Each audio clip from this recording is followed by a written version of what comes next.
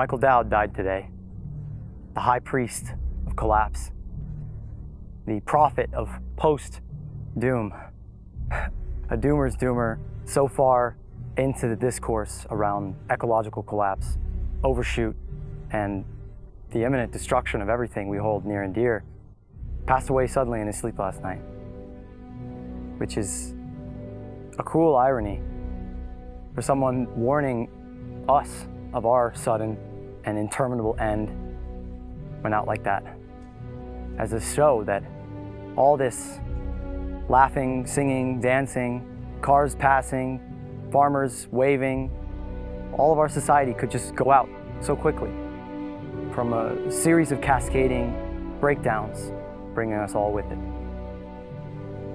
Michael was an incredible source of kindness and acceptance, patience, and joy, even in consuming yourself, or not being consumed, but feeling the burn and the fire of such unbearable knowledge, of diving in fully to how bad things are, of what's happening, of what he called reality, which, as he saw it, was the certainty of breakdown, of what's happened to many civilizations before us, all of them certainly that overshot their planetary boundaries, that didn't respect nature, that devalued God, as he spelled G, Earth emoji D, nature, our planet.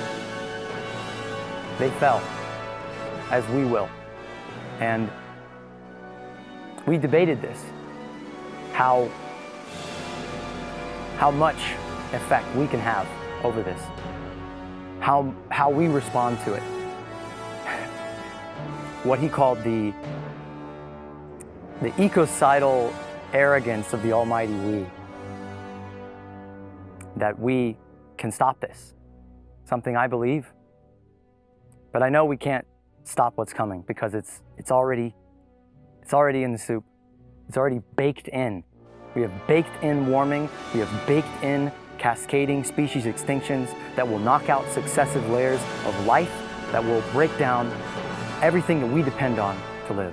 The whole house of cards is falling piece by piece. Insect apocalypse here, crop failure here, erosion of soil here, ocean acidification and warming here.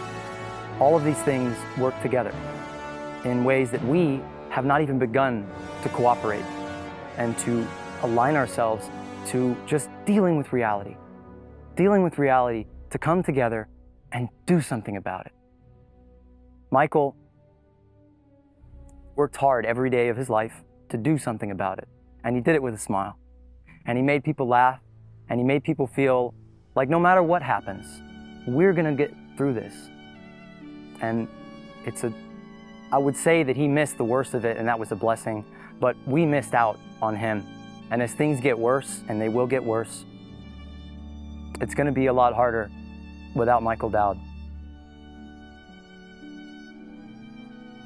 He grew my heart and soul and helped me to deal with these horrible feelings and not internalize them in ways that are destructive to the people around me. And he showed me a true example of what virtue and courage and compassion and kindness and all these great human virtues that we are so bereft of could look like in action, in motion, in community. I'm gonna miss him. And I hope that we listen to people like Michael, to people clanging the doom bell, that what we've done can't be undone. We have shattered so many tipping points, so many points of no return, that collapse is inevitable. And the dark smile in this is that the only way that the self-destructive drug addict of global industrial civilization, of capitalism, would ever go down is in the event of a collapse.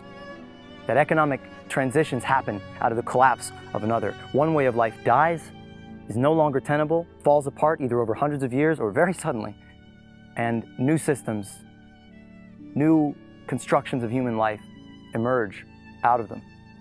I believe, and this is where we differed, that we can get it together and salvage the wreckage and make this a controlled burn where the forest comes back more vibrant, more beautiful, where we come back more beautiful by learning to listen to nature and to respect it and to worship it, to see it as God, not as something for us to exploit and disregard. Because if we continue this, we will fall. We're already falling. See a plane coming down right now. The plane's going down. And the only variable that climate scientists are not pretty sure of is us, is our response. So I should hope that Michael's death and his life push us to be a little kinder, a little more patient, and to look a little more seriously into the reality of our world, because we dishonor it. We dishonor God itself, everything sacred, everything holy, everything beautiful, by ignoring the bad, by ignoring how fucking horrible things are right now. Not tomorrow, how they are today. But there are whole countries that have been submerged in water, burned to the ground. That's happening. And we ignore that. And we dishonor ourselves, and we dishonor our Creator and this creation that we are a part of. So, I don't really know what to say. I don't really know what to make of it. It could all go at any moment. And I think the great lesson, no matter what happens, is that we, as he worked with me, because I struggle with this stuff. I got into all these arguments with all these doomers and collapses, and someone told Michael, like, hey, this guy's kind of a prick. And he called me and was so kind. He offered to like be my counselor, be my therapist. And we talked and he helped me. And I should hope to carry that forward with love. I love that guy. I really did. I'm heartbroken that he's gone. And I hope it pushes people to listen to his words and take them more seriously. Because there's so much beauty and humanity in the hurricane. And we miss out on that when we cheapen all of reality to some thin little narrative of us, where we put ourselves in the center. Thank you, Michael. Don't let this be in vain. You watching, you listening. Do something about it, God damn it. Organize, dream, believe. He would hate me for saying this, but don't let hope die. Don't let hope and belief, not the false hope that things are just going to right themselves, the radical hope that we must right them, and that it's never too late. It's never too late.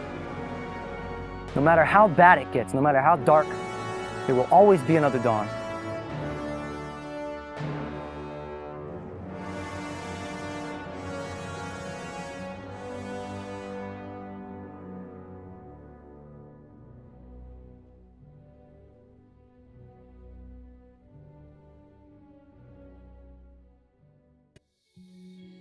The old world is ending. And we have the opportunity to rethink everything. This is a show about the systemic problems in our world. And the real solutions we have today. To transition from an apocalyptic storm of war, scarcity, and ecological collapse. To create an abundantly advanced, collaborative society. That sustains all life. You may think it's an impossible dream. But the alternative is an inevitable nightmare. We're your hosts, Matt Holton, Amanda Smith, and Zachary Marlowe. And together, we can move past this economic absurdity. And come together to actualize our collective potential. To create something completely new. We are Mindless Society.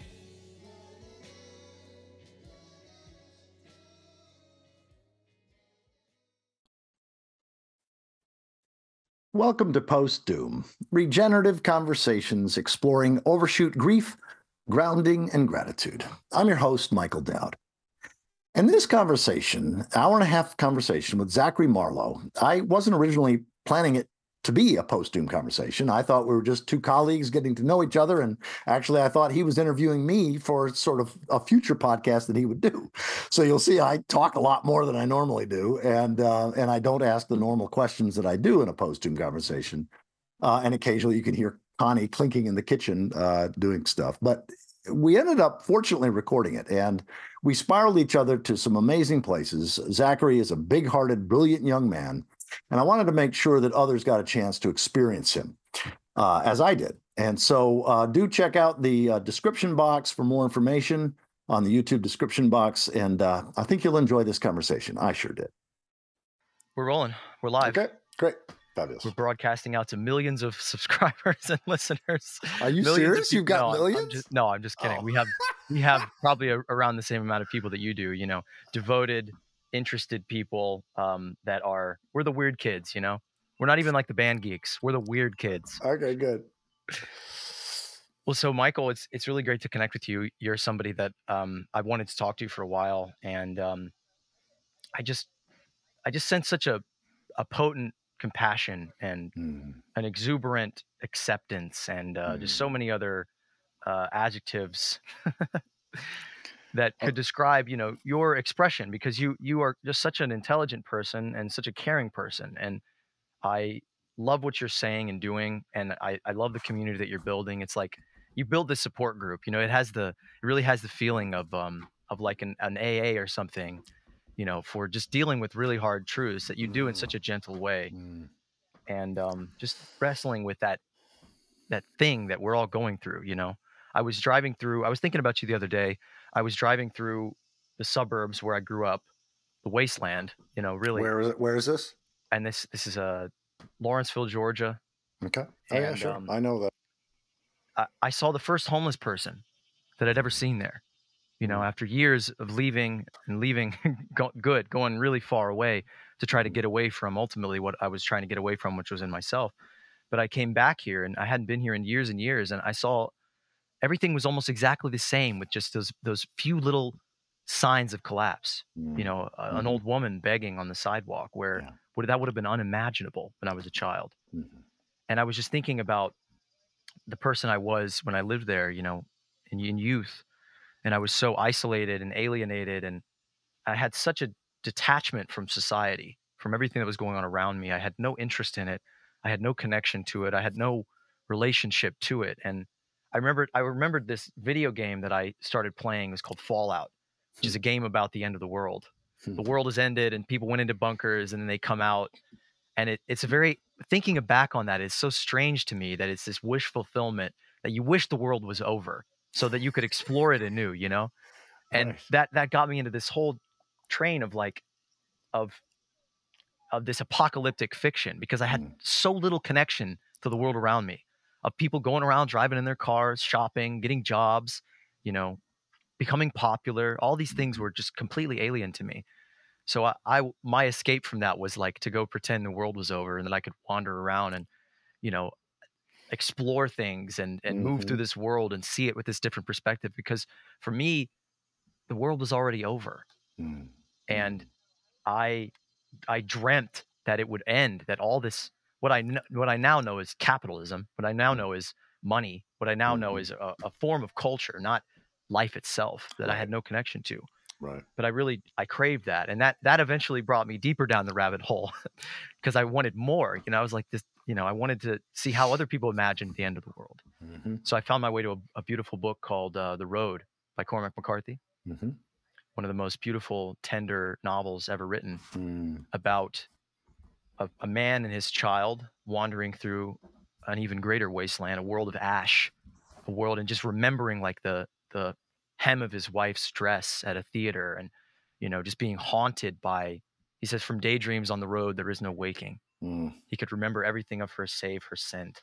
I remember this passage that I don't know why this stuck in my head, but he says he walked out into the cold gray light, and he saw for a brief moment the absolute truth of the universe, darkness implacable, the blind dogs of the sun in their running, and somewhere 2 hunted animals trembling like ground foxes in their cover. borrowed world and borrowed time and borrowed eyes with which to sorrow it. Mm. And I'm like 15, 16 years old. I'm like imagining like the levels of alienation. To look back Yeah. on it is so Yeah. silly. Yeah. It's so silly that we allowed this construction of society to be so monstrous and alien that a young man, Mm. a young man in good health with legs and arms to move and see, and I now have a voice to speak, and that I had no connection to society. Yeah. Because the Yeah. way that we've arranged things in this, the world is already over. Spiritually, the world is dead. And it's a miracle that we have these connections, that we do still, that our hearts still beat, that they haven't just given up, Mhm. because spiritually the world is already over. Mm. Wow. Well, I think I get the heart, and I think I actually align with the heart and soul of what you're saying. Although the language, I trip up a little bit, only because so much of my work in the post-doom, no-gloom realm, I've had now 85 or 86 post-doom conversations. Everything's up on the post-doom website, of course, but then also creating my own, but also collecting from others what I consider and what they consider to be like post-doom scripture. Like, what are the most inspired writings, videos, text, blog posts, whatever. But what are the things that allow people to understand the nature of reality, to really get it? You used a couple of words together in your description of me that I thought, damn, that's good. I wrote it down. Exuberant acceptance. It's like, wow, because when we truly understand reality, including patterns that have been at work for thousands of years, then we don't have to fight against it and hate it and be bitter or whatever. And so I still find, even though I fully agree that things are collapsing, it's unstoppable, that things are always evolving in terms of adapting to reality. But I no longer interpret evolution the way that I did for probably 12 years at least, which was a more human-centered, unidirectional sort of things are getting better and better and more complex and more consciousness. And I was evangelistic about that. In fact, my second book, Thank God for Evolution, has that perspective at the heart of it, which I now completely reject. But even though my book was endorsed by 6 Nobel Prize winning scientists and like 120 religious scholars from all over the spectrum, I don't recommend my book because it's like 10%. 90% of it's still great, but the 10% that's hopium, what I would now call hopium, it's like saying, oh, here, have this gourmet meal. There's only 10% fentanyl in it, but the rest of it's really good. It's like, so, but I just want to say see real quick. Oh, sorry. what, When you said the simplicity and the complexity, I was just remembering this line that I heard Stan Rushworth say last night about how the complexity of our society is illusory, because things are actually much simpler now, because it's all about like acquisition and fear and power and profit and accumulation.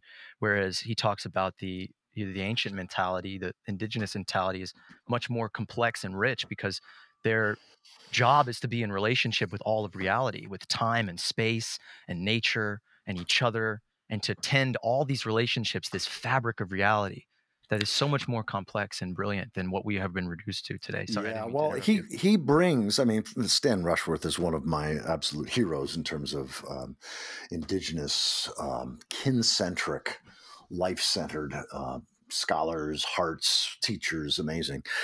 And so I agree with him in that. We have in the industrial world, in the anthropocentric world, in the human-centered rather than life-centered or kin-centric world, yes, the way that we define complexity is very narrow and very anthropocentric, very hubristic. Parasitic, even. Yeah, exactly. Very parasitic. And so, but the one thing that the language that I might take issue with, or at least interpret differently than what you articulated a few minutes ago, was that I don't find that the world is spiritually dead. I find that the biosphere and other life forms, everything's dying. I mean, we're the complexity, biological complexity of the last 65 million years is in a state of decline, is in a state of collapse, is in a state of most likely a 6th mass extinction that will include us and most mammals and most trees and most insects and most vertebrates. So clearly that form of complexity, that biological richness and fecundity is collapsing. And yet, for those of us who have the eyes to see and ears to hear, there is a communion, and Stan Rushworth is one of the greatest teachers, as Robin Wall Kimmer and so many other indigenous leaders are these days, guides to the most intimate, personal, respectful, reverential, a reciprocal relationship possible with the body of life and with the existing life forms. I love the phrase, I think it's Daniel Wildcat, who said, we're surrounded by relatives, not resources. And so it is still possible in these dying times, in this time of great collapse, this time of great consequences of our millennia of anthropocentrism. I still find that it's a very rich time for a deep, intimate communion, a spiritually vital relationship with life, even in its decline, even if in its collapse. And that's what I call post-doom, no gloom. So I feel that I agree completely. I mean, I perhaps misspoke when I said the world is spiritually dead. I mean, I should say the human-made environment, Oh, yeah, the culture yes. that we identify with, Yes. you know, I'm big with you business, completely. progress, Yes. success. All our yes. measures of success are measures of death, really. Bankrupt. And, you know, you go completely, GDP, which is a measure of, you know, exploitation and resource use and how much shit we're burning into the air. Right. And, you know, these are our measures of success. These are our high scores on the video game that we're playing, which is this false, you know, this monstrous algorithmic Yeah. video game, this overlord that we call the market, that 1% of the population plays this game, and they're feeding all life into it like tokens. Yeah. And just banging the machine, and the score's going up and the number gets higher, and we say we're doing better when really we're doing worse and worse. Yeah, and you really put your finger on it there. I mean, I think it's our measure.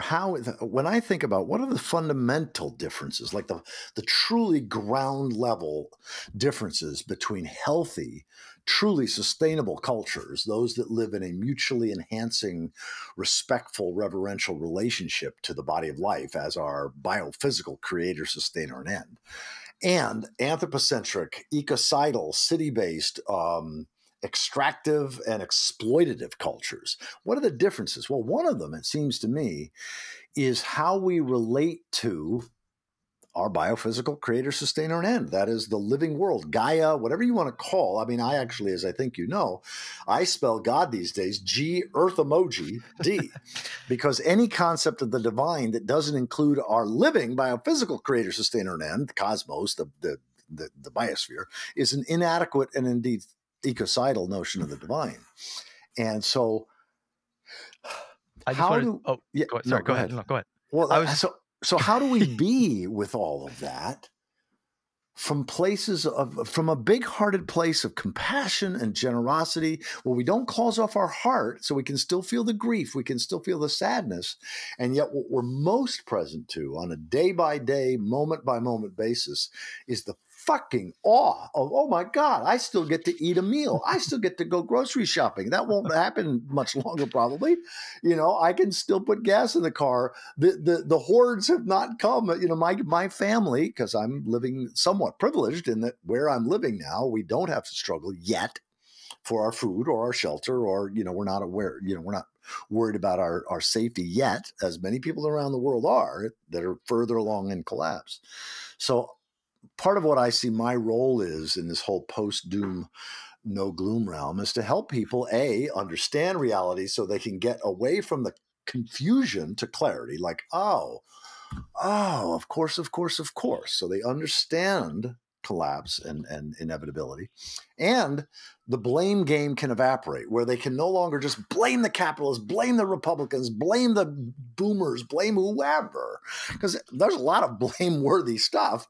And yet when you realize these are millennia-old patterns of anthropocentrism, human-centeredness, that are ecocidal, then it's like, okay, what good does it do to continue playing that blame game? And then really find, where does love motivate you and I and all the people that we know and love? Where does love motivate us to be in action in ways that we can make a difference? Because just because we can't save everything doesn't mean there's not a hell of a lot of really great stuff we can do. I was going to say a minute ago that I loved so much. You said this as an aside in one of your videos, that this people debating like, is there a God? Is there no God? It's just like absurd that like a God is reality. You know that. Yes. What did you say? Can you rephrase that? Well, It was so yeah, I powerful. mean, the theism versus atheism debate I see as a form of collective insanity, because you've got thousands, maybe millions of people debating whether or not God is real or whether or not God exists, when the one real God, namely reality, personified or not, we've been living out of right relationship to, and we're now already beginning to experience consequences of biblical proportion. So I see theists and atheists as in a neck and neck race to see which one can contribute to the demise of the biosphere more effectively. The biosphere is God. The biosphere is divine. Let's just say divine. The cosmos is divine. This is our creator, sustainer, and end, our biophysical and living creator, sustainer, and end.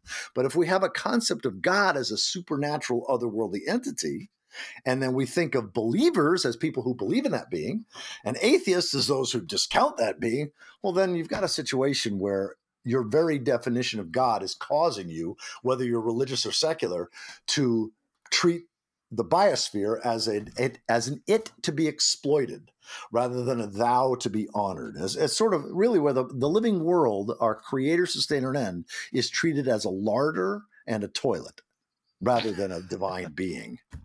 Crazy. It's just crazy. I laugh when I hear you talk, and I kind of cracked up a minute ago. You were just like, "Oh yeah, the end of everything." I just kind of had to crack up, and it's like, I was thinking about this the other day too. That like that apocalyptic fiction, you know, and that doomed, beautiful poetry of like Cormac McCarthy and just the stuff that I was reading at that period, and still find great beauty in. It's like the itch that the angsty person feels when they hear like metal music, when they live in this suppressed, buttoned down, like contradictorily, puritanically religious, and also completely godless world, like unspiritual existence. That there's like this great like, oh yeah, like when you hear like metal and Black Sabbath and someone screaming. Like I know so many people growing up that listen to just like in their earbuds walking around school, they just hear like, oh, you know, it's like this crazy like just there's a release that you feel when you're suppressed, when the truth is not told for a long time, and you hear it spoken. There is a familiarity and a release and like a satisfaction. So it's great to find, you know, truth spoken to power in the time of great lies. That I think ultimately what is killing the world is ignorance, is you know, ignorance and denial of the God and everything, of this obvious perfection of nature and the holism and this and the synchronicity and I'm losing my words here. I'm getting all teared up thinking about my creator and creation, that we are a part of this thing, you know, that we are all life, and that the absurdity of anthropocentrism, as you call it, I would use different language for that, but the anthropocentric perspective is that it is ultimately cannibalistic and parasitic. Yes, to exactly. nature, And we us, think it's us, all the about humans. us. Right, exactly. But it's even bad for us. Yeah, that exactly. the measures of health in this production obsessive society are destroyed, and inequality itself is one of the greatest detriments to health. That you can't have a healthy society when you're pulled between these two extremes, and there's this tension between peoples. There's this fear and isolation and anger and competition. Right. I'm with you 100%. And you can't have healthy humans in a sick and dying world. That's the thing. Most of us, for the last many hundreds of years, probably thousands of years in many cases, don't understand the nested nature of reality, that we are made up of smaller, creative, divine, intelligent creatures like our microbiome, for example, that we don't exist without. And we are part of and dependent upon larger, creative, intelligent, divine beings like trees and plankton and all other creatures and everything else. And so I call that everything that needs to exist for us to exist. Like those aspects of our inner reality and those aspects of our outer reality that we don't exist without. I call that primary reality. And whether you use divine language like God or the goddess or Gaia for that, or whether you use secular language, it doesn't really matter. But what does matter is whether we have what our relationship. Do we treat primary reality as primary, or do we treat primary reality as secondary, that we're primary? And that hubris, that anthropocentric, I love the ancient Greek definition of hubris, is the overweening pride of the doomed. And that's what human-centeredness does. That's why one of my favorite books is a book written by an indigenous elder and scholar called Columbus and Other Cannibals by Jack Forbes. And it's all about what he calls wetiko, which is this sickness of the mind, this virus of the mind, which is what anthropocentrism is. And it's really one of his essays you can really get in like 20 minutes, 25 minutes. I've recorded it. That was like a summary of his book, Columbus and Other Cannibals, Jack Forbes. There's an essay called Why Are People Evil? And it's just a little introduction to this notion of wetiko, this virus of the mind that causes us to think it's all about us. And so then we use other people, we use the living world, and as Thomas Berry used to make the point, when you say, you've used me, I mean, and yet that's the way we treat our biophysical living creator, sustainer, and end. So at any rate, I feel grateful that there are people your age, because you're considerably younger than I am, who have a common heart, a common passion, and a desire to communicate with and connect with others of other generations and perspectives and backgrounds, because I think we do share a common heart, a common set of values and priorities and commitments. And certainly I find that some of the voices that I find to be the most faithful and count-onable are the voices of people like Stan Rushworth and Robin Wall Kimmerer and many other indigenous leaders, because those places where biodiversity and the land and the water and the quality of the soil are being protected, or at least attempted to be protected most fiercely, are almost always being led by indigenous resistance. And so, they don't want us white folk to just say, oh, isn't that great? No, they want us to do our own resistance of that, because even if 90% or 80% or 60%, but some large percent of the biological diversity collapses and goes extinct in the next 20 or 30 years or 40 years, which is absolutely possible, perhaps even likely, still the soil that you build in your backyard could be what keeps some organisms, some worms, some microbes alive for millions of more years. We can't predict what our pro-future, pro-life, in the sense of pro-biology, actions can be. And that's why I'm always encouraging people to follow their hearts and do anything you possibly can to participate with and contribute to the regenerative, restorative dynamics of this incredible living divine planet. There's so much that I just totally reverberate with in when you speak, and I feel that harmony of values tremendously. I've read that book, or at least a good portion of it, Columbus and the Cannibals, and the Wetiko is a very powerful way to understand what I would call capitalism. And I don't see capitalism as something that just started a few hundred years ago. I see it as something birthed when the first debt was inscribed in the first stone tablet, to basically create a surplus that was hoarded by peoples in walled cities. It's interesting to think about that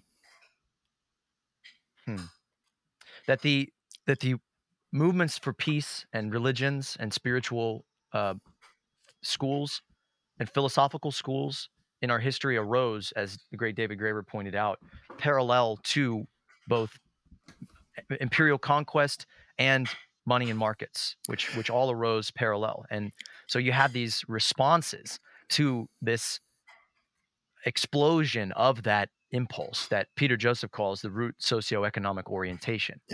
Which is the basically the valuation and scarcity and hierarchical dominance, which propels itself into this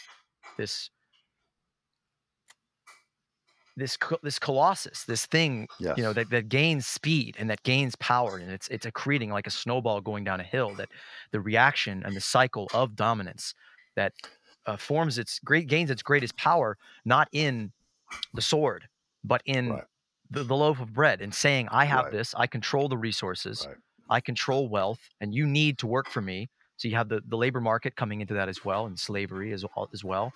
And it's all in this incredibly insecure dynamic of accumulation, domination, and the psychology of domination is one of pure insecurity. So to dominate other people, you do it out of this fear that they're going to dominate you first. It's always like, I'm thinking about George Bush. What was that thing he said? Shock and awe. He's talking about, you know, what was it? They went out looking for weapons of mass destruction and all this bullshit, because I'm kind of losing my speed here, but essentially there's this reactive cycle that has developed over thousands of years into what we now call capitalism, into what we now call industrial civilization. And the great Murray Bookchin made a point in a great essay called Social Ecology versus Deep Ecology, I think. Yeah, I've read that a couple times. He's saying that a lot of people will just lump industrial civilization and extractivism and all these things into this sort of metaphorical construct, when in reality we just call it capitalism, because it's a very specific form of accumulation and dominance that has gained momentum and mass through this systematic process. And I think that of all the things that I agree with in what you have to say, I think one of the biggest ones that I don't agree with fundamentally is that technology is in and of itself a singular cause of our destruction. And I think there's certain technologies that most technologies will become in the ethos of that Wedico, of that capitalistic market dominance hierarchy, will become a weapon. Anything, even bread, even ways of making food, ways of generating abundance, even things that I would consider of beneficial ability, like the ability to generate clean energy. In this market-based paradigm that seeks endless growth at all cost, that is fundamentally predicated on increasing cyclical consumption. Like I walked through Walmart the other day because I had to find the dumbest little headphone adapter. I was so mad. And I was just walking through this graveyard, and I saw in every piece of clothing hanging on a wall a dead bird or a lizard that no longer exists, or and just thinking about the absurdity of the total lack of economy done in the name of economy, that we produce quintillions of objects, not for any human demand or drive that humans have, but to turn it into this consolidated power and wealth and influence to drive this economic cycle. So I would say that ultimately the technology that is really destroying us is a social technology that is, coagulated into money. Yeah, let me lean into that a little bit, because I find myself too, as I began exploring the links you gave me and that sort of thing, I found myself just agreeing with the vast majority, but there were a few things I wanted to lean into that I think we either language differently or hold differently. And one of them, as you said, for me, I see 5 main causes and drivers of collapse and ecocide. That these things are at the heart of the collapse of all 80 or 90 or 100 civilizations that we know of that have gone through the boom and bust, rise and fall, progress, regress, collapse process over the last 6,000-7,000 years. And they are the things driving the collapse of industrial civilization and capitalism. And so these 5 I see as, first, anthropocentrism, or human-centeredness, which is really the root of the others, because it's our human-centered religions. It's our human-centered understanding of economics, rather than a nature or life-centered understanding of economics, which is basically ecology. Ecology is the economic system of Gaia, of God, of G, Earth, emoji, D. And so if we don't mimic our economic system on the economic system of the natural world, the living systems, ecology, basically. When I speak to religious people, I say, if ecology isn't the heart of your theology is leading us to hell, leading us to ecocide. So the first is anthropocentrism, and that's at the heart of all monetary system, whether you call it capitalism or whether you call it whatever, but any economic system that treats the living world, our biophysical creator, sustainer, and end, as a larder in a toilet, is going to self-destruct, because it monetizes the living world. And we are deceived at that point of imagining that A, we can control it, and that B, that it's kind of like the difference between the land belongs to us, unsustainable, ecocidal, or we belong to the land, that sense of reciprocity and humility. So the first is anthropocentrism. The others are civilization, progress, science and technology, human-centered science and technology, not life-centered knowledge and life-centered technology that mimics nature, and capitalism, or, as I said, any money system, any monetary system, any system of trade and exchange that treats God, the living world, as a larder in a toilet. And so I see that technology that's anthropocentric, and you can go back as far as fire and spears and spear chuckers. I mean, you can look at the whole history of technology, human-centered technology, and it always creates more problems. That is technology that doesn't mimic nature's technology that doesn't become food for other creatures at its end. Technology that benefits us but doesn't benefit other creatures always creates more problems for humans and other creatures, and it does it over time. So that's what I mean when I point to human-centered knowledge. I mean, this is the thing. We're so full of ourselves that we think that knowledge, look at what this Hubble Space Telescope and the James Webb and all of our technology has given us such profound understanding of reality. We come to understand reality. But religion has not been playing its corresponding role, because only if religion is doing its job is there an institution or an aspect of society that helps us to not understand reality, but relate to reality.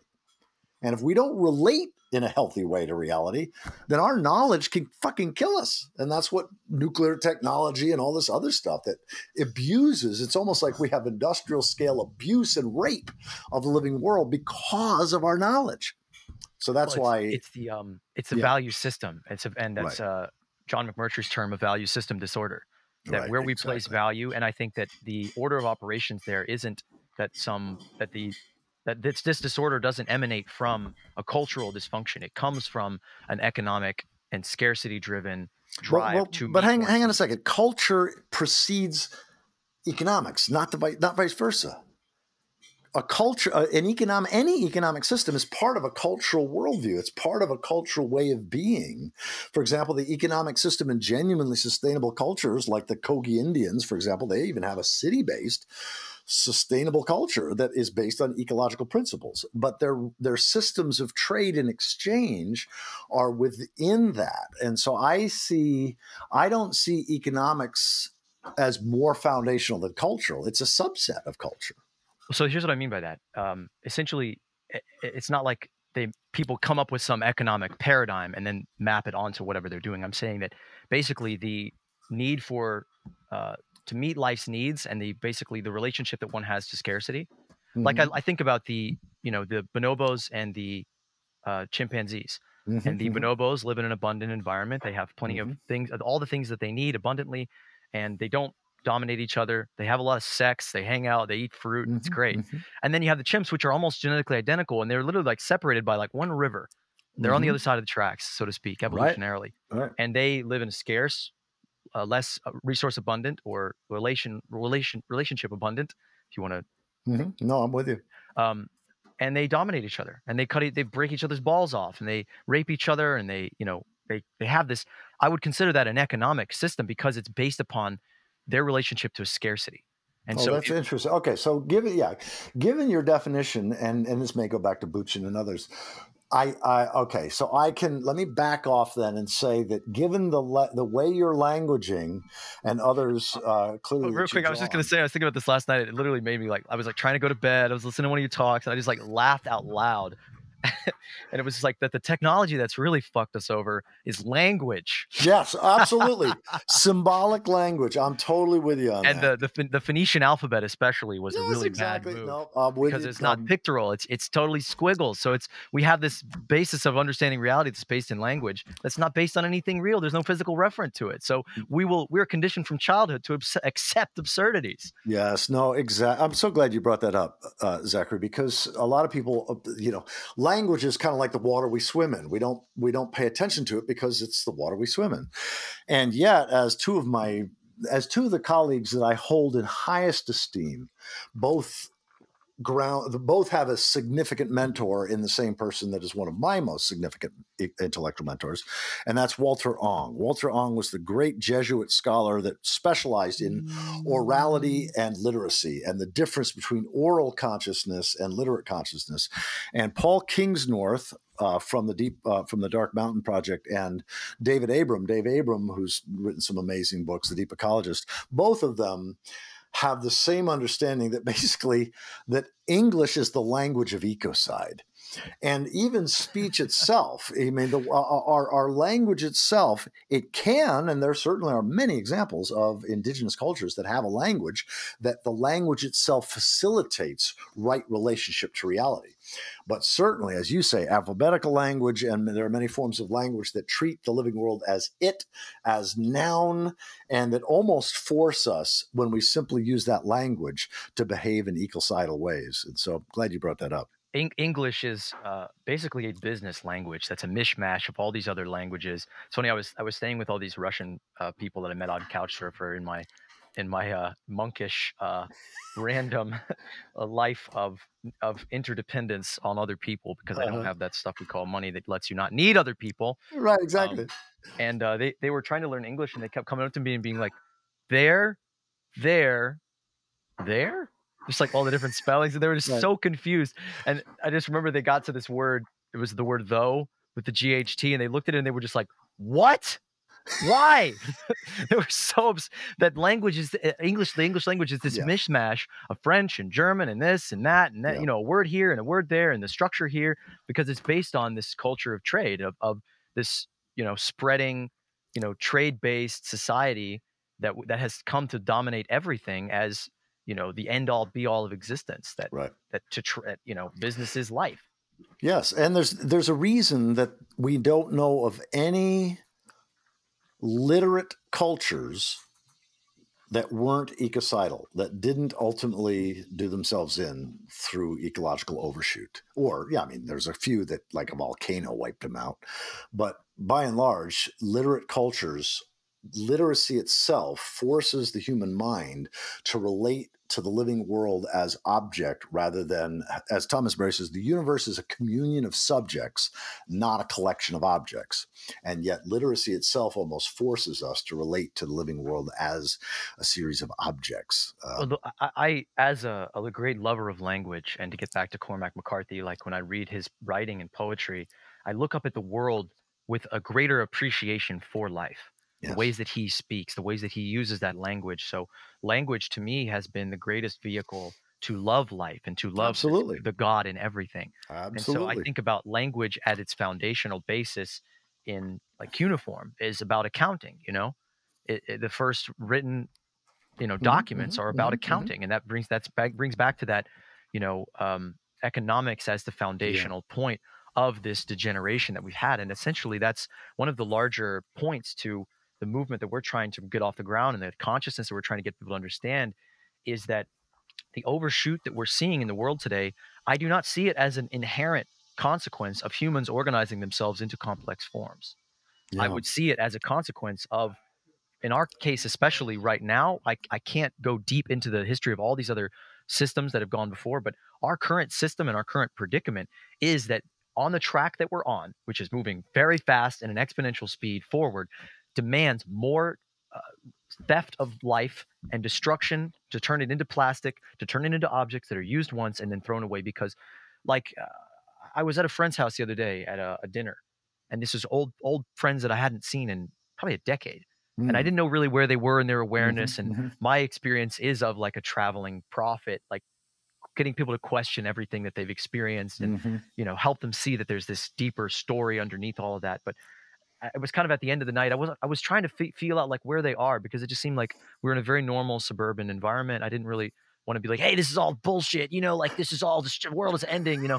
And so there was this refrigerator that had this like mechanism for the water filter that like shot out instead of coming down. So everybody kept getting sprayed with it, and it became a big joke. And so I was like, I just kind of at the last like leg of a little dinner, whenever after dessert and everything, I pointed that out, and he said, oh yeah, that thing is terrible. And I said, well, you know why it's bad?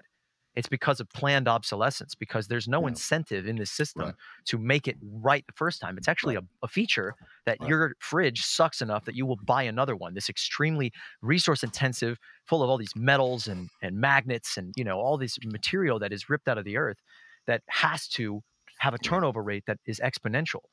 And so if we want to really approach changing our relationship to our world, we need to move away from that. And it is amazing how many activists are completely resistant to thinking about that. How many progressives and all these people that they won't think about it. They won't question it. Let me lean into that with you, because you've now mentioned what I would, at least on a somewhat superficial study of where you're coming from and what's really most important to you and all, where I think I would lean into in terms of our biggest difference is that you still seem to think, and correct me if I'm wrong, you still seem to think that certain things are possible in terms of consciousness and what I call the ecocidal hubris of the almighty we, that we can still make changes that I think are so far beyond, literally thousands of years beyond, that we could have made those changes maybe a few hundred or a few thousand years ago, but it's no longer possible. So it seems to me that if I were to lean into where I think we differ most, because that's the juicy stuff, is it seems to me that there are at least a half a dozen tipping points, thresholds that are not, we're not at risk of passing them. They're not in front of us. We ran over that dog 20 or 30 years ago. These are tipping points that are now already in unstoppable runaway, rapidly accelerating out of our control mode. And one of them is the burning of the forests. All the forests of the world, virtually all the major forests of the world, will be burning in the next 20 to 50 years, regardless of anything we do. So we can't stop that no matter what. If every human being went extinct tonight in our sleep, so there were no emissions, we reduced emissions to zero tomorrow, carbon dioxide, methane, and nitrous oxide would continue to burn just from the great conflagration of forests that's already unstoppable, and the great release of methane from permafrost and from the forests and elsewhere, the tropical wetlands. So that's one thing. Another is the loss of the oceans, that basically we're going to lose all the ice of the world. It's unstoppable. Humans, there's nothing we can do to stop that. And I don't see us being able to make any large-scale shift in economics or politics or governance or anything prior to us hitting the wall completely, and that whether there are any human beings at all 20 years from now, which there might not be, or there may be 7,000 pockets of several hundred humans in different isolated outposts of humanity, but it's not likely to be more than that. I mean, I think we're already in that runaway mode of the loss of the forest, loss of the oceans, the acidification and the deoxygenation of the oceans. And so we're looking at so many tipping points that debating or strategizing, like how can we have this happen or how can we get people to do that, it seems to me to be completely missing the point. It's almost like if you've got a terminal diagnosis and you're going to die in the next 2 to 10 years, no doubt, and you're debating about retirement, or you're debating about what gave you the cancer that's going to kill you. It's like, who the fuck cares what gave it to you? You got it. Now, how do you live from now on? So I just would love to lean into any of that. I'm glad you brought that up, because that was, in listening to your work, that was really the big one that I disagree with, or would hope to expand the discussion along that big we. But first, I wanted to say on the cancer thing, I think about when you say that a friend of mine that got a terminal cancer diagnosis, and her response was, I don't know how this happened. It's through a miracle of awareness and synchronicity. She learned of a substance, a ritual called ayahuasca that I'm sure you're familiar with. Very familiar with it, yeah. Mm-hmm. And she went on a journey, an adventure across the world into the jungle to sit with indigenous shamans, and she healed herself through that and other lifestyle changes and things that. So there isn't a binary of, except, some kind of chemotherapy treatment, which I would consider like, just put it all on technology, nuke it, radiation, like that's not going to, that could kill you, could do more harm than good. But I think there is this third option, this third way that, and I think about Stan Rushworth saying this beautiful thing. I couldn't find the clip last night, but I wanted to find it so I could send it to you. But he basically said this assurance that we are doomed, that this is it, that it's over. He said that's the same arrogance that got us into this position to begin with. That's the white man's certainty. I could not possibly disagree more. There's just, and I get that that's going to be the perspective of indigenous leaders. It's going to be the perspective of anybody who's still holding out for what I would call hopium. And I define hopium very specifically, very clearly, very deliberately, as here's my definitions of hopium. It's 5 definitions. A comforting vision of the future that requires breaking the laws of physics, biology, or ecology. It requires that. Addiction to false, literally impossible hopes. 3, irrational or unwarranted optimism that promises short-term relief but delivers crushing disappointment and despair when reality inevitably bites. Any hope that leads us to put off or not prioritize what matters most individually in terms of my relationships, my family, my friends, my neighbors, and collectively. If we hope, if millions of people believe like you do, we're not going to take the spent fuel rods out of the swimming pools. We're going to think that things can continue, that transformation is possible, that the evolution of consciousness can still make the difference. And as long as we believe that, we're not going to accept the fact, in my opinion, this is my, you can call it arrogant if you want, but that we're going to experience tons of electric failures and tsunamis and power grid failures. And we're going to have dozens, maybe hundreds of nuclear meltdowns unless we accept civilization's fucked. There's no stopping that. And we need to get the spent fuel rods out of the swimming pools ASAP. Well, so first of all, I don't. Well, I don't, let me finish. Go Well, ahead, my last definition of hopium is that so any hope that leads us to put off what's most important collectively and individually, and then finally, believing that the climate crisis can be fixed or solved by doubling down on the very things causing ecocide. And that's the thing that so many people, that what they believe can possibly transform things, what they think is possible in terms of consciousness transformation, political transformation, economic transformation at any level, would literally require and depend upon the very causes of ecocide going into the future. So that's why I'm so passionate about people getting off of hopium. Hope is great. There's no problem with hope, unless you're hoping in stuff that's going to cause us to actually do geological scale evil by not having as few nuclear meltdowns as possible, by not moving other species, because we know that we're fucked and that there's no stopping at least 90% of mammals, or let's say 80% of mammals, going out in the next several decades, including humans. If we don't accept the inevitability of that, then we're going to still be hoping for some kind of transformation that I hoped for in my 20s, 30s, 40s, and 50s.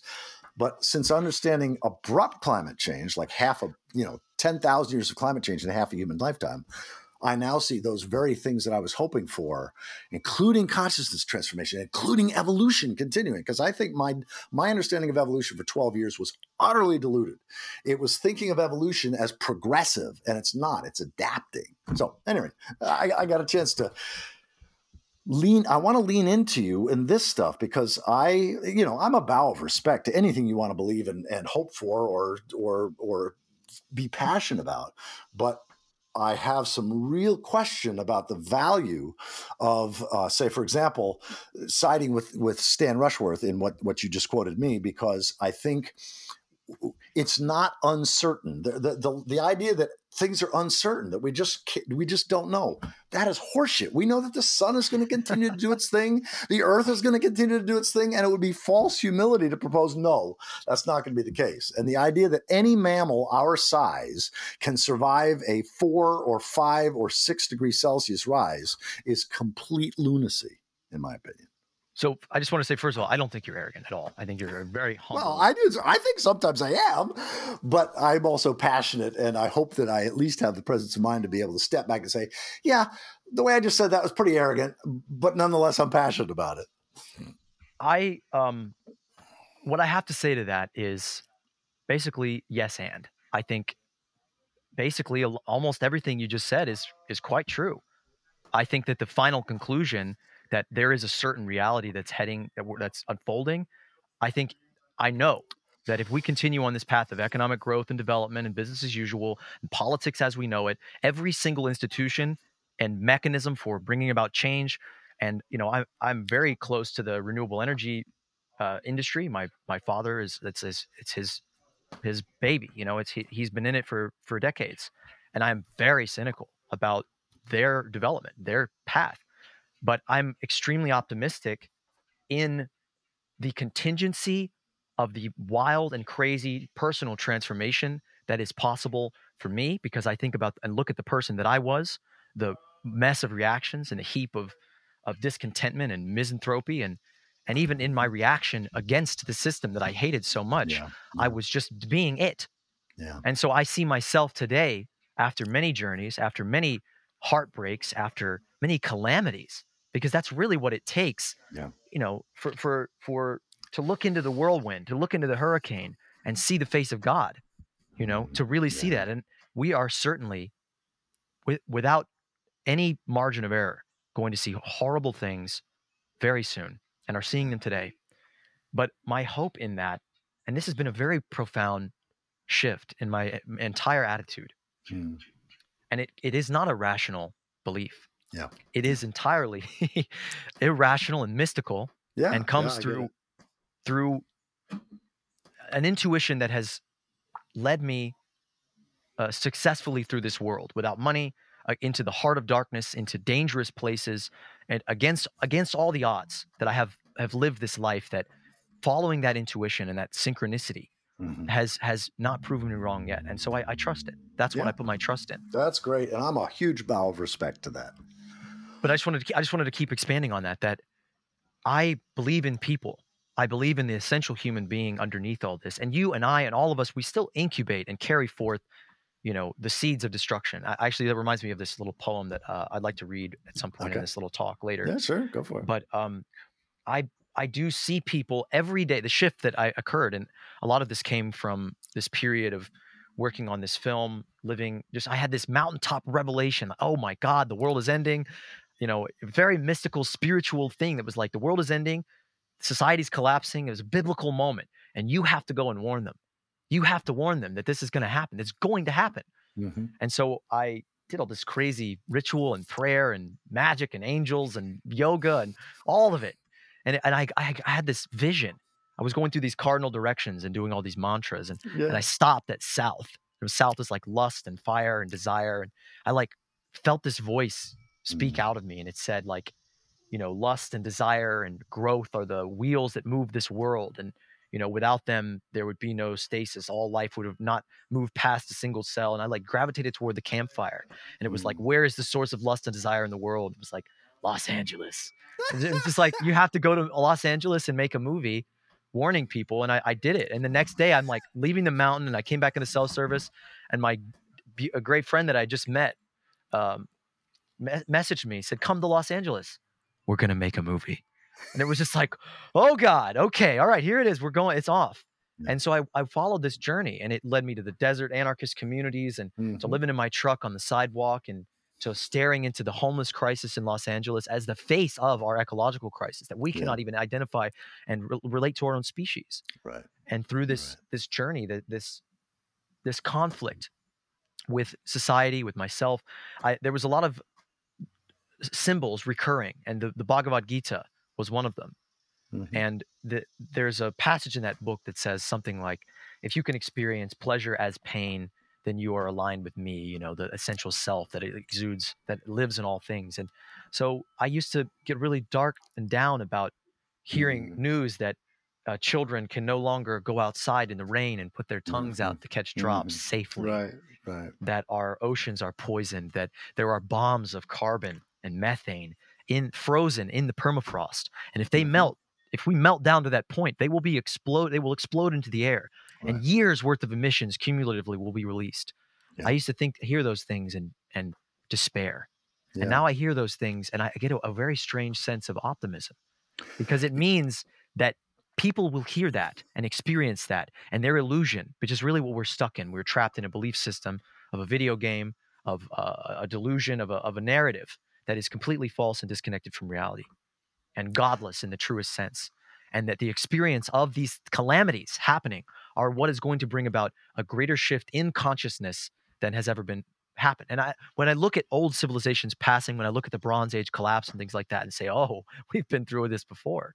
But we've never been through this before. We've never been through a totally global crisis that we understand on this level, that we have the science, the knowledge, the education, the understanding, and the prophecy all coming together to harmonize all over the world, that humanity has a common predicament that affects every single one of us. Every single life on this planet is affected by this. And I do not think that nature itself, which is a conscious entity, would allow such a thing to happen in vain. And perhaps I'm wrong. I'm willing to accept that. But just real quick, I will go down, even in the face of the nuclear inferno. I will say we can grow from this. This is finally it. Because to get back to the beginning of our little talk, talking about wishing for the end of the world, I didn't wish for the end of the world. I didn't wish for billions of people to die, but I wish for this dominance hierarchy cycle, for this capitalistic, accumulative, human-centric belief system and structure that we have constructed for ourselves against nature. I want it to die. It has to die. And I'm joyous about bringing about its end, because there is no other way we will kick this bullshit habit. Well, I don't share your anger anymore, but I share so much of what you just shared. And my own sense is that what I wish for, what I desire, because frankly, I don't think that there's virtually anything that we can do to speed up the demise. I don't think there's anything we can do to slow down the demise. I don't think there's anything that we can do to reverse it or whatever. So whatever's going to unfold in the coming decade or two, which in my opinion is probably at least an 80% chance it's going to wipe out virtually all complex life bigger than this that can get down into a burrow and survive under the ground for a while. But in any event, whatever happens, life will continue, evolution will continue, Gaia will continue. If we have 200 or 300 or 400, because there are 440 nuclear power plants around the world, with several more in construction now as we speak, if a dozen of those or 2 dozen or 5 dozen or 200 of those go off and it ionizes the atmosphere, it could easily take Earth not just 10 million years, which is the norm after a great extinction, to recover. It could take 20 or 30 million years. But the likelihood of Earth recovering, Gaia recovering, and life being fecund and abundant and consciousness continuing to evolve and transform certainly is there. So my wish is not to speed it up, not to stop it. It seems to me way out of our control to do any of that at this point. It's to collapse with as much dignity, as much heart, as much compassion, as much generosity. And for me, this is sort of my feeling of my calling. Actually, I had one colleague say, Michael, I think that you are the Fred Rogers for the end times. And I thought, okay, I can step into that. That's pretty You fun. absolutely are. Yeah. But I think that what I wish is that millions and billions of people can come to see what's unfolding, at least understand enough of why it's unfolding to go, oh God, of course. So they give up the bitterness and the hatred and the fear and the judgment and the toxicity of their own thinking about it, and truly come to a place of global hospice where we support each other in this collapse, recognizing that, yes, this could absolutely be a transformation and there could be a continuation of even our species into the future. We just don't know. And so people like yourself who do believe that, man, I'm just a bow of respect. Go for it. If that particular vision doesn't inspire me, but could be, I'd be arrogant for me to say it's not going to be the case. But I do believe it is possible that we can support each other in the age of great dying, in an age of collapse, such that the greatness of our species, the true spiritual and ecological greatness of our species, does experience a resurgence, a renaissance, a rekindling, and that if any of us survive, there are mythic stories told about this process or this timing. I like to say what we're trying to create with our group and organization, which I would like to talk about, because that is, there's two elements of that. There's there's going high and there's going low, and it's essentially prepare for collapse and hope for utopia. Because what we're trying to create is a resilient network of interconnected communities of people who recognize what is happening and what its causes are, and that it's the existing system, and that Bitcoin and going to space and business as usual, running the transition to renewable energies is not going to bring about a shift. But we can create our own alternative society and economic model and system that we support each other through whatever happens. And I have a great optimism in connecting with the people that I've recently been connecting with over the past several years, in finally coming out into this place of putting my heart forward and going out there and saying crazy things on the internet and connecting with people and finding that it's not so crazy after all, and that there are people out there with designs and technologies that are truly working to not manipulate, but to emulate nature.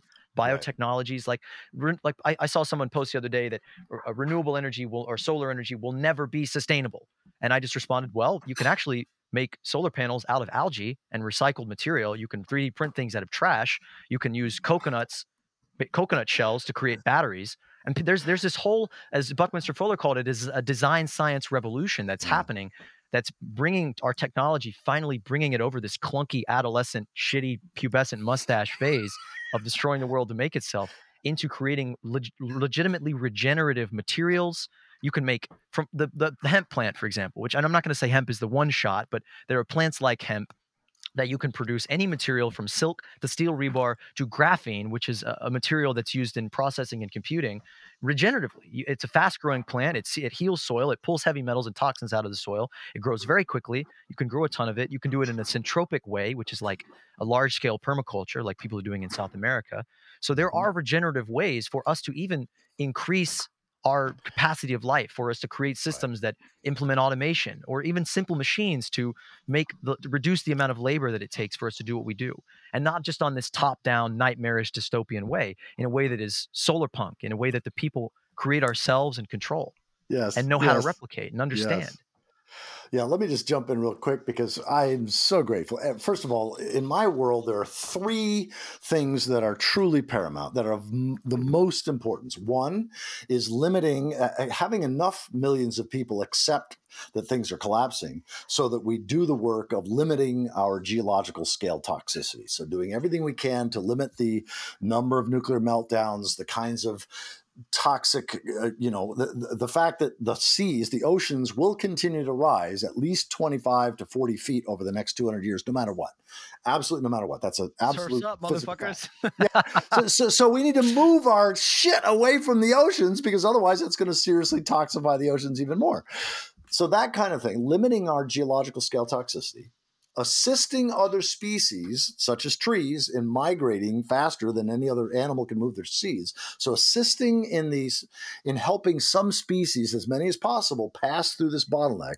And the third thing is everything you just articulated, which is all of the regenerative, restorative, ecologically ground, moneyless economy kinds of stuff, all the ways of being human with each other and with the land in a way that is truly grounded in our best ecological, what I call eco-theology, but our best ecological relationship to the living world as a greater thou, not a lesser it. And I think that's holy work, whether there are millions of humans 50 years from now, or whether there's no humans 50 years from now. Those three things are holy, holy work, no matter what. So I see, I genuinely can see a world where we can pull this off. I mean, it's crazy to think about it, but I think about all those problems like ocean acidification and melting of the ice and those things. These are physics problems. There are solutions to them. I don't know what they are. I can't say that. But you will hold that until you read the book that I've already recommended to you that you clearly haven't read yet, which is William Catton's book, Overshoot, The Ecological Basis of Revolutionary Change. I ordered it last night, actually. That's great, because when you read that book, I'm a slow reader. I will read it. Well, that's okay. I've recorded the audio of the whole thing. I mean, I've listened to it a dozen times. Oh, I would much rather listen to you. Great. That's great. The reason that book is why so many of us consider that book the most important book we've personally ever read, and probably the most important book of the 20th century, is because one of the main distinctions is the distinction between predicaments which can't be solved. They can't be fixed. We have to adapt to them and live with them, such as death. Death is not a problem to be solved. It's a predicament that we have to adapt to and ultimately die with. And problems and fixes. And I'm about as phobic of the word fix or solution as a person can possibly get. So when you mention that there are solutions for this and that, I just turn off. It's like, okay, whatever. He doesn't get ecological overshoot. Well, so I do get an ecological overshoot. I understand the problems that we're going through, the predicaments that we're in, many of which are not, I mean, we are in a changed climate, not a changing climate. And what I would hope all peoples step into is not a dogmatic paradigm of we need to do this, this, this, and that. It is a train of thought, and it is a mode of adaptation to what we're going through. But I see the wild card in all of this is the collective conscious, and you can talk about this big we coming down through this top down thing. I don't see that really happening. What I see happening and what I can do in my immediate mile is to speak this truth and connect with other people and create community and create dialogue and work together to create an open source society, to create a society where we are sharing our information and we are moving away from this competing mentality. If the nations of the world did at some point say, okay, we need to work together instead of like the United States competing against China to stop them from creating nuclear fusion or all these technologies to say we can't let them get this. This is how our technology is created, how corporations are controlling the development of technology and of science. They're totally controlling it. And this force of science and technology, which is not just in terms of making machines and things like that, but the ecological understanding of what we can do to remunerate, through regenerative agriculture, through other, like I have so many friends who are healing ecosystems right now. And I have a friend in one of our groups who's very, he's down the doom train. And, he speaks in a lot of absolutes. And I would consider, the antecedent or the opposite of the hopium is a kind of intellectual heroin in a doom mentality that's just perpetually set in saying no and in talking shit. And I meet a lot of people on Twitter that are in this doom mentality. They're not like you. They're not kind and gracious and open and patient and actually willing to listen to other things. They spend their time attacking other people trying to make a difference, which is a very toxic, sad thing. And I think what it is a defense mechanism, because it is easier for them to accept, okay, there's nothing I can do. This is it. There's then it is to say, okay, there are things we can do and must do. And my perspective to that is always, if you see this certainty of this calamity, then you have an absolutely dire responsibility, not just to prep and get your little bunker filled with dried beans, but it's to help the vulnerable people in this world adapt to what is going to happen. If you are certain that the world is going to end and that everything is going to collapse in this horrendous way, then you have a fucking responsibility to use your knowledge and privilege, which knowledge is the ultimate privilege, to do everything that you can to make a resilient culture and movement to help those people through it, whatever it is that happens. And that is my perspective, that I can't say for sure that we're going to be living in the Venus Project in these circular cities, and we're going to, in a positive way, cannibalize this cannibalistic civilization and recycle it into something that is efficient and works and is beautiful and is continually increasing itself and working to regenerate the earth and undoing so much of the work that we're doing and creating public transportation and energy systems, because there's a million ways to make energy. There's a million ways to get around. There's ways to do all these things in ways that can help the earth, not destroy it. But the big point of contention that I have is that faith in the almighty we, or whatever it is that you said. I do believe that no matter what happens, people coming together and responding, not reacting, can make a tremendous difference. And, as there have been apocalyptic events before, we're going through this again. And I see I was obsessed as a child with the Middle Ages. And so I've read a ton about the Black Plague, which was an apocalyptic event, killed half the people, and then the peasants, Jason Hickel's book, Less is More, had a great section about this, and a great section about animism and about the shift from, the monotheistic religions, or shift away from religions that worship nature and hold it as sacred, to, basically adapting to this view that life is sin and misery and death, and nature should be controlled and it's poisonous and it fucks too much, and all this which is a justification for an exploitative system that needs to expand constantly. It's a beautiful book by Jason Hickel. But I'm quite familiar with it. Yeah. After the Black Plague, things improved for the peasants.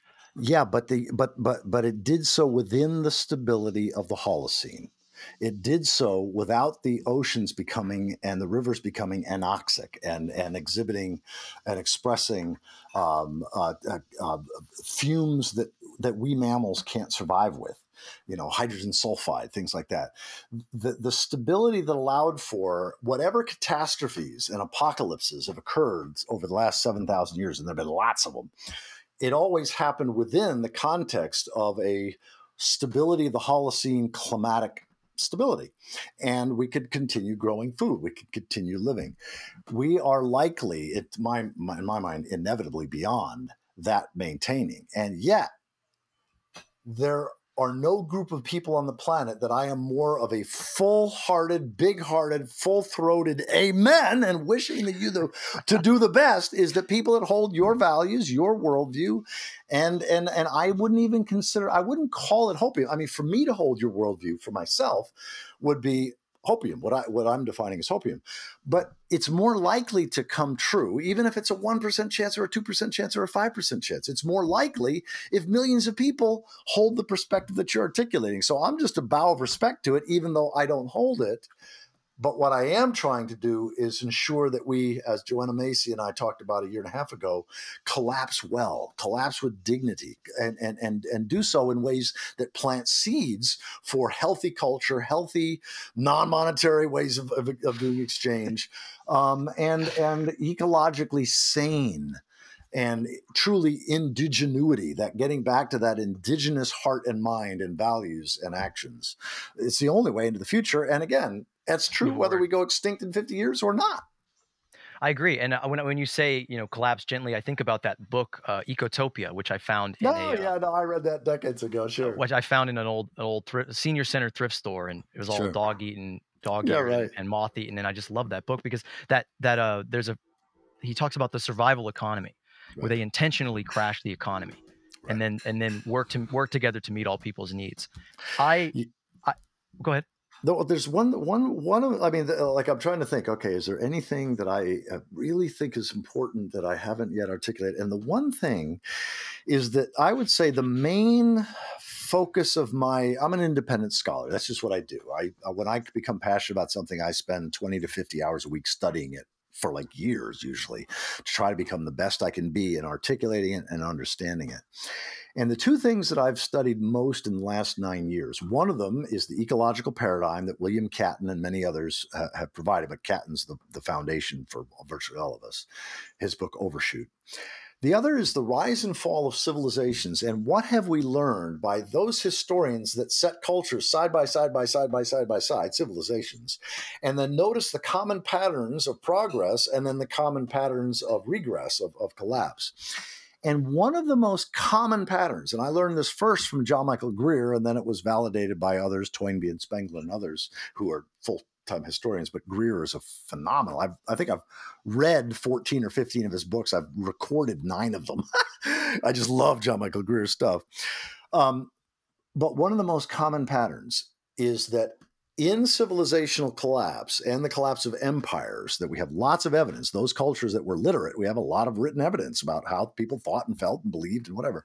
One of the most common beliefs is transformation, that we can truly transform things. And it's the most common pattern of people that aren't in full-blown denial, or there's 3 categories of people that most people fall into in collapsing societies. One is, it ain't happening.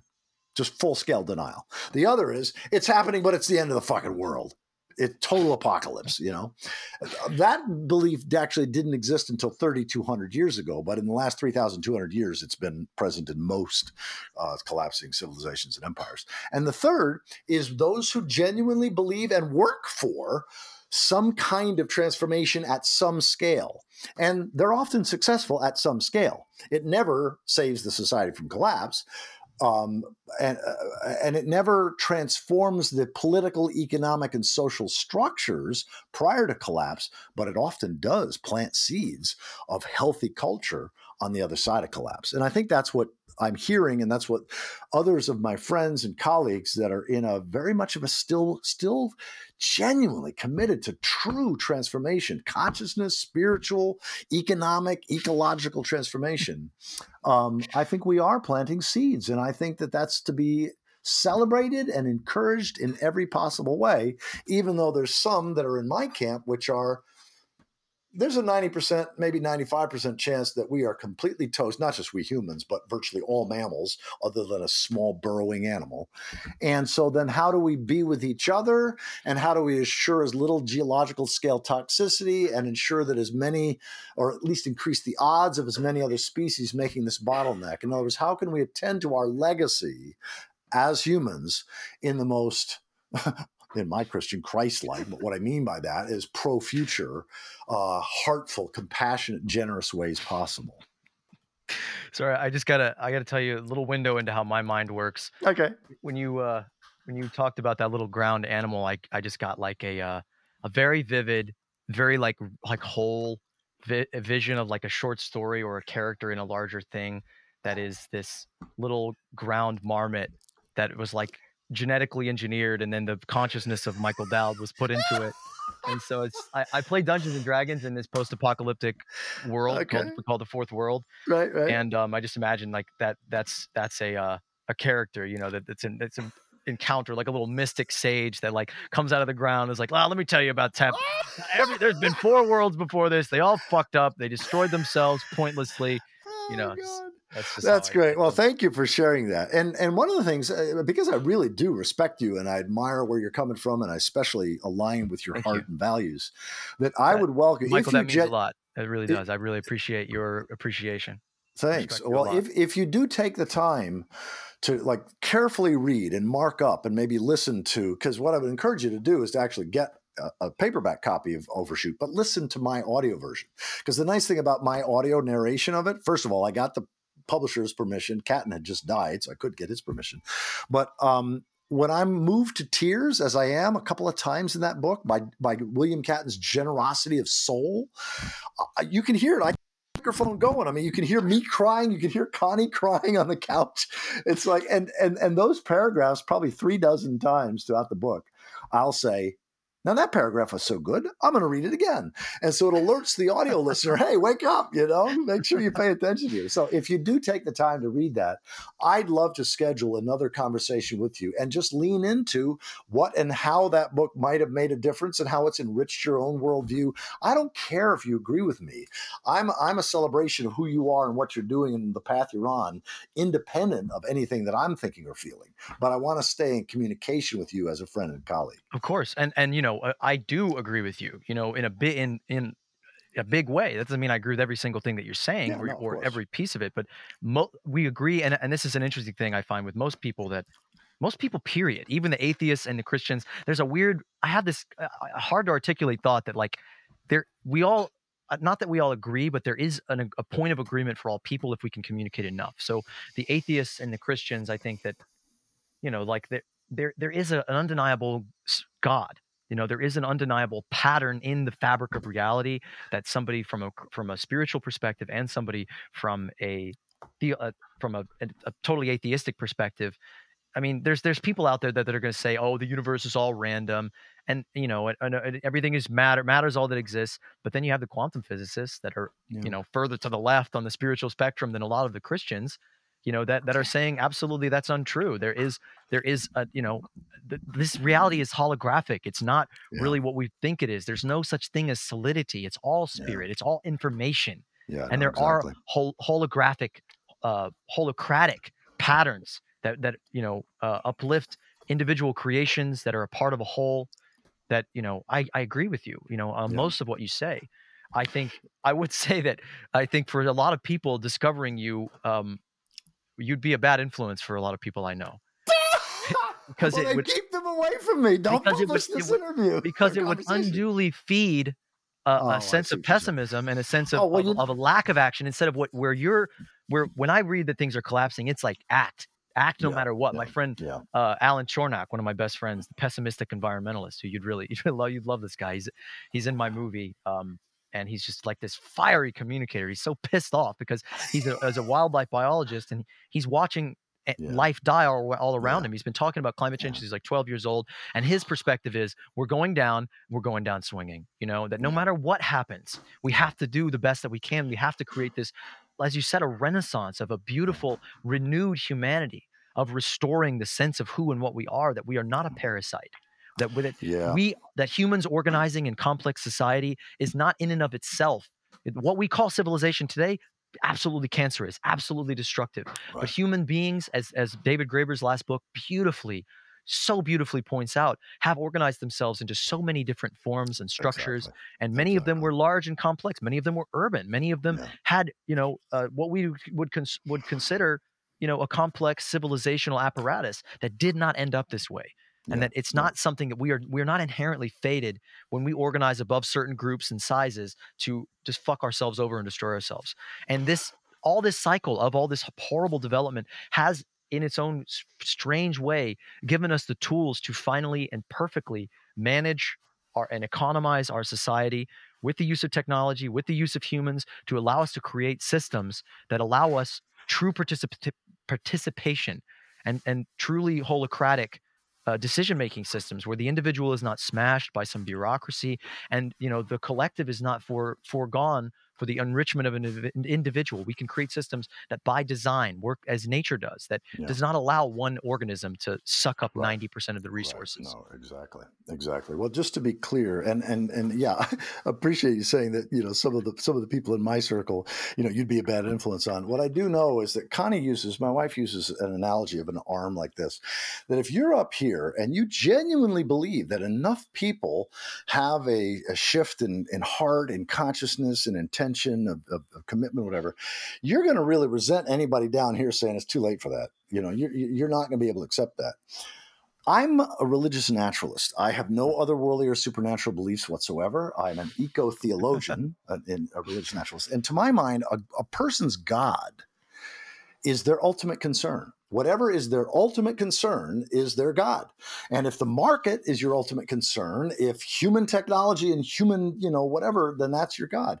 So for me, having anything less than the biosphere, the cosmos, as your ultimate concern is a ecocidal notion of God, of the divine. And so it's a limitation on what we are, to say that we are anything less than everything, that we can be confined to our own personal success, that that's any measure of success, that it has to come at the expense of other people, that I'll never be happy truly. I mean, I'm happy every day, but I'll never be content with the state of the world when I know that, the majority of the world lives on less than $2 a day on that bullshit metric, when I know that a child dies of hunger every 5 seconds, when I know that even if the ecosystem wasn't collapsing on itself, that this would be no way to live, that this is an unacceptable form of inhumanity, that we have created this society that, only exists because you have to stand up on somebody else's face and push them down and drown them so that you can stand up. That's not acceptable, no matter what's happening in the rest of the world. I get it, and I align with that. Nature is forcing us into an evolution, an adaptation, a fundamentally changed sense of who and what we are. And I embrace that change. And I am hopeful. I have hope. And people tell me that all the time, that and I pour it out, and I'm not hopeful all the time in my daily life. When I'm walking through the aisles of Walmart to find a dongle so that I can connect one cord to another cord, I'm not hopeful in that moment. No, but I get it. Yeah, I don't even find the word hopeful or hopeless useful anymore. I truly align with Stephen Jenkinson, who says that, to reject the false dichotomy of being hopeful or hopeless, that they're both a part of the same delusion, basically, that I live in a place that's hope-free. And I am passionately engaged. I am compassionately engaged. I want to make the biggest difference that I can and reduce as much suffering as I can. And I love connecting with friends and colleagues like you and many others. That's why virtually everything that I've done that I consider of any value in the last 5 years exists on or linked to the postdoom.com website. There's 3 main pages on postdoom.com. There's the 85 conversations. There's the weekly and biweekly discussions where we support each other on a weekly, biweekly basis, like how to stay present, how to stay heartful, how to do good work. And then there's the resources, which are all the audio, text, and videos and documentaries and podcasts, like all the best of the best stuff that I'm aware of and that anybody else that lets me know of, aware of in this post-doom, which is not the same thing as doom. Unfortunately, you can't get to post-doom without at least going through a little bit of doom. So anybody that's listening to this or watching this that has any curiosity about where I'm coming from, you'll find everything that of value on the postdoom.com website. Yeah, and I would just say, to harmonize with that, any conversation that I've ever watched of you is just full of value, of human value and of compassion and patience and acceptance and understanding and love. And that is really something that is so important. And I would say, to people in your community, we need to organize outside of this structure. I mean, it's not enough to say, okay, the old thing is dying, but I'm still going to keep going to my job and doing this and living in this box house. We can and must create an alternative, resilient community, because, as you said earlier before we started recording, or maybe you said it's a privilege right now to be able to go to the grocery store and put gas in the car that will not exist much longer. And the working class of this world are not living they're living in collapse conditions. Every day, a little piece of their stability crumbles away. Yeah. And so we need to organize together and create alternative systems. And we can do it in a way that is infectious, that spreads wildly, that shows people a better way to live, a more equal way to live, that we can live in communities where we all have a nice high quality standard of living that is sustainably created. We can have fucking natural swimming pools, and we can have media labs and places where people can utilize the fruits of the civilizational thing, like the internet, like screens and ability to connect and microphones and cameras and all these things that allow us to spread our message and to live at a high standard. We can have those things, at a scaled at a healthy pace, at a scale. One of my friends at the Aravana project, they're working with an indigenous community to design them like this circular, very futuristic circular city. And there's a beautiful closing of that loop of the indigenous with the civilized, where we're coming full circle. We're spiraling around into something truly new that takes what we have learned from this, instead of being like angry at technology and all these things, to say, okay, we actually have new tools. And I don't think that that our ancestors, if they could see that we had the ability to lessen suffering greatly and we didn't, I think they would consider that obscene privilege. But so I just invite anybody in this mentality that understands this system's going down. Okay, we have an obligation, a moral obligation, and just a pure survival obligation to come together in more egalitarian structures, in more resilient forms, share our knowledge, share our information, share our wealth. Don't just go into the bunker alone. That's going to be really a miserable life. Yes, even if you do have all the beans you can eat for 50 years, while the bombs go off in the distance. Exactly. Yeah, I was telling somebody the other day that they were talking about, should I prepare? Should I stockpile? Should I get a gun or whatever? And I said, I was a sharpshooter in the military. I'm a kick-ass, marksman. I can use lots of different weapons. I don't have a weapon. I would rather die with my neighbors than protect my shit from my neighbors. Thank you very much. And while I don't share any of the optimistic stuff that you articulated in the last 4 or 5 minutes, I'm a deep and profound amen to the fact that there are people like you and pursuing that with as much passion as you can. Well, we can create microtopia for us and our communities and our neighbors. So if we and our neighbors come together, we can create a much better and more sustainable system. Exactly. And connect it globally. And doing that, well, that's the piece that I may not share your optimism by, but nonetheless, having that heart, having that intention, having those values, doing that with as much passion and integrity and commitment as we can, at a scale that we can genuinely do it, is holy work. And I say, go for it. Absolutely. I'm doing that in my own way here. It's just that I don't share sort of some of the optimism that what's possible at the we level, but that's okay. But our differences are more interesting. We is an expanding thing. It starts with you and me. It starts with two people. I had this dream years ago about an application, about a way to network people that starts by looking for one person or connecting two people that are very similar. Instead of us having to go through all the manual work of finding each other and connecting, even though we agree and align so much, we have algorithms which are currently used to, take our hopes and dreams and turn them into targeted ads. These learning machines study the way we use language, the way we communicate, connect us with people that are like us. That's two people. That's we. And then it works to connect with other people and form into a little community.